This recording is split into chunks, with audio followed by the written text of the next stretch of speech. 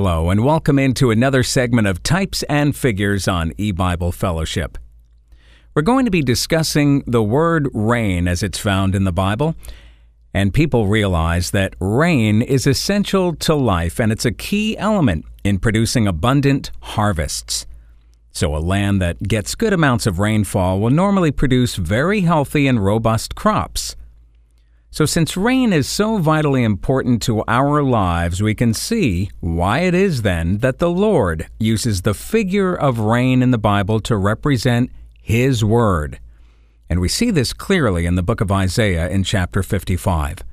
Beginning in verse 10, we read, "For as the rain cometh down, and the snow from heaven, and returneth not thither, but watereth the earth, and maketh it bring forth and bud, that it may give seed to the sower and bread to the eater, so shall my word be that goeth forth out of my mouth.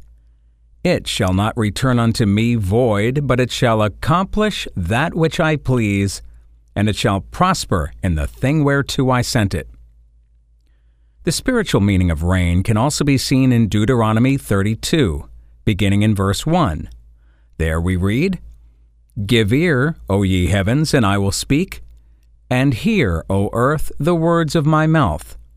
My doctrine shall drop as the rain, my speech shall distill as the dew, as the small rain upon the tender herb, and as the showers upon the grass." And just as a lack of rain in any part of the world can result in a famine in which many may lose their lives, so too would the language of a lack of rain in the Scriptures point to a spiritual famine in which many souls would die. On the other hand, seasons of rain would spiritually indicate the rich blessings of the Word of God coming down from heaven above. As we read in Joel 2, verse 23, "Be glad then, ye children of Zion, and rejoice in the Lord your God, for He hath given you the former rain moderately, and He will cause to come down for you the rain, the former rain and the latter rain in the first month." Verse 24, "And the floors shall be full of wheat, and the fats shall overflow with wine and oil."